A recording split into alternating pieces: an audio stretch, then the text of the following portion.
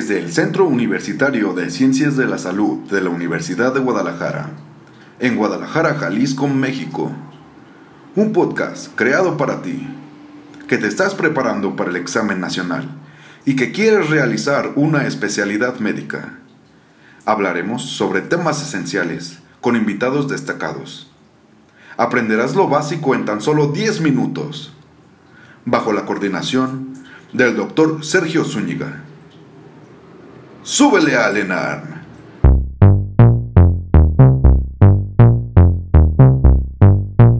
Bienvenidos a su programa Súbele al ENARM. El día de hoy revisaremos enfermedades glomerulares con el Dr. Leonardo Perales.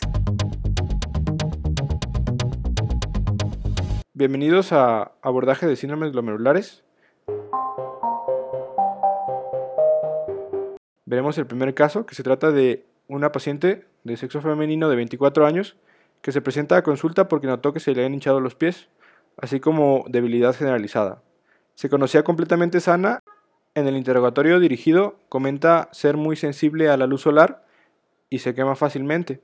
En la exploración se muestra compresión de 150/100, edema de miembros inferiores, úlceras orales no dolorosas, y en los exámenes generales los datos de relevancia son anemia normocítica normocrómica, una deshidrogenasa láctica elevada y bilirrubinas totales elevadas.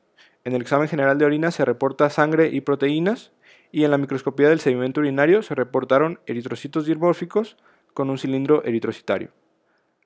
La primera pregunta que nos podrían hacer es: ¿cuál de los siguientes exámenes de laboratorio son los más útiles para el abordaje diagnóstico del paciente? Las opciones son A. Complemento, B. Serologías virales, C. Cinemática de hierro o D. Biopsia de médula ósea.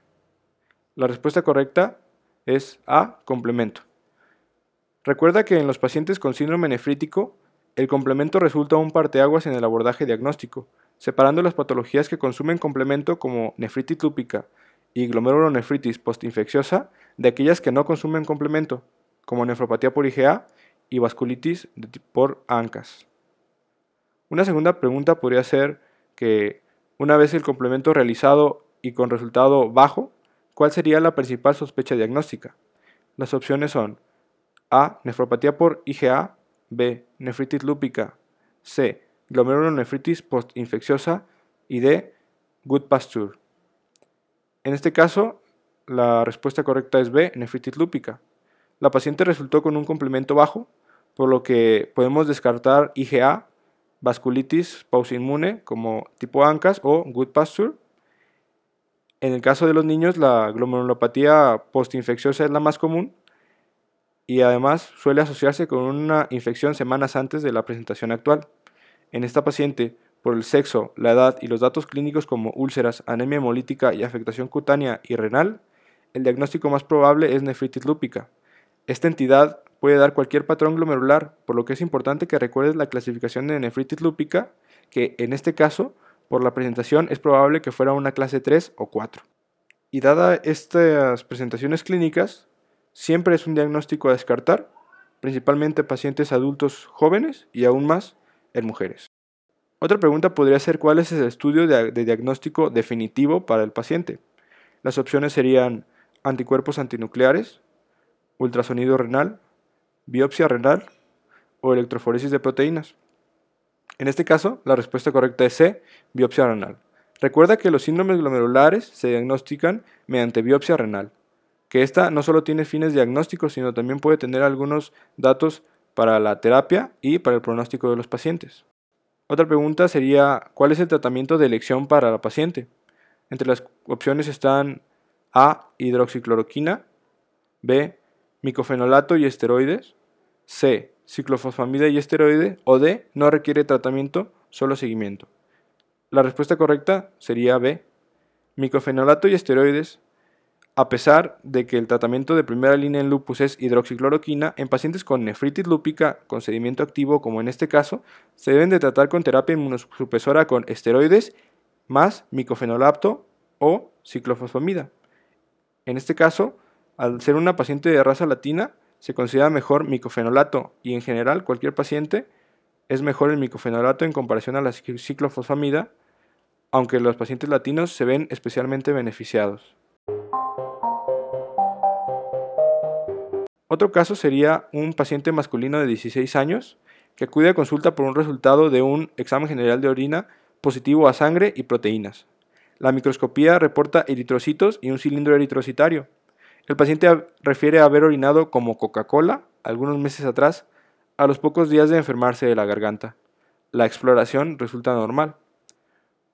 La primera pregunta sería, ¿cuál es el siguiente paso diagnóstico? A. Spot urinario. B. Recolección de proteínas de 24 horas. C. Ultrasonido renal. O D. Biopsia renal. Y la respuesta correcta sería B. Recolección de proteínas de 24 horas. En el caso del paciente es importante cuantificar la cantidad de proteínas al día. En la búsqueda de una proteinuria, la prueba de elección es el spot urinario o PRU-CRU. Este correlaciona mejor a menor cantidad, por lo tanto es útil para descartar proteinuria.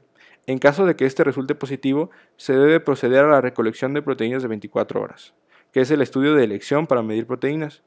En este caso, mediante el EGO se comprobó que el paciente ya tiene proteinuria, así que la siguiente respuesta es recolección para cuantificar estas. La siguiente pregunta podría ser que una vez recolectadas las proteínas, se reportaron 750 miligramos en 24 horas. ¿Cuál sería el siguiente paso en el manejo del paciente? A. Seguimiento. B. Tratamiento inmunosupresor. C. Seguimiento y manejo de proteinuria. D. Biopsia renal. En este caso, la respuesta correcta es C. Seguimiento y manejo de la proteinuria. En pacientes con proteinuria menor a 1 gramo al día, con creatininas menores a 1.5 y completamente asintomáticos, no es necesario realizar biopsia. Es el único caso en el cual los síndromes glomerulares no requieren biopsias, sino que solo se les da seguimiento y se trata la proteinuria y la hipertensión en caso de que se presenten. En el caso de que se biopsiaran estos pacientes con anormalidades urinarias asintomáticas, una tercera parte de ellos no presentarían ninguna anomalía en la biopsia. Otra tercera parte presentaría nefropatía por IgA y la última tercera parte mostraría membranas delgadas en los estudios de histopatología. Una causa menos común es el síndrome de Alport, que es una enfermedad ligada a X por defectos del colágeno tipo 4 que presenta alteraciones renales, pulmonares y auditivas. Y otra pregunta entonces sería, ¿cuál es el tratamiento de elección para el paciente? La opción A es plasmaféresis, B, IECA o ARA2, tonsilectomía o D, inmunosupresión con corticoides. En pacientes con proteinuria y anormalidades urinarias asintomáticas no precisan un tratamiento específico más que el manejo de proteinuria mediante IECA, inhibidores de la enzima convertidora de angiotensina, o ARA2, inhibidores de angiotensina 2. La plasmaféresis junto con los corticoides son tratamientos empíricos de glomerulopatías rápidamente progresivas, y la tonsilectomía es una opción terapéutica en pacientes con nefropatía por IgA cuyo cuadro no remite a pesar de inmunosupresión. Te esperamos el día de mañana con la segunda parte de síndromes glomerulares. Te invitamos también a que descargues la aplicación Podbean, donde nos puedes encontrar como Súbele al ENARM. En ella encontrarás los temas más preguntados del examen nacional. Gracias.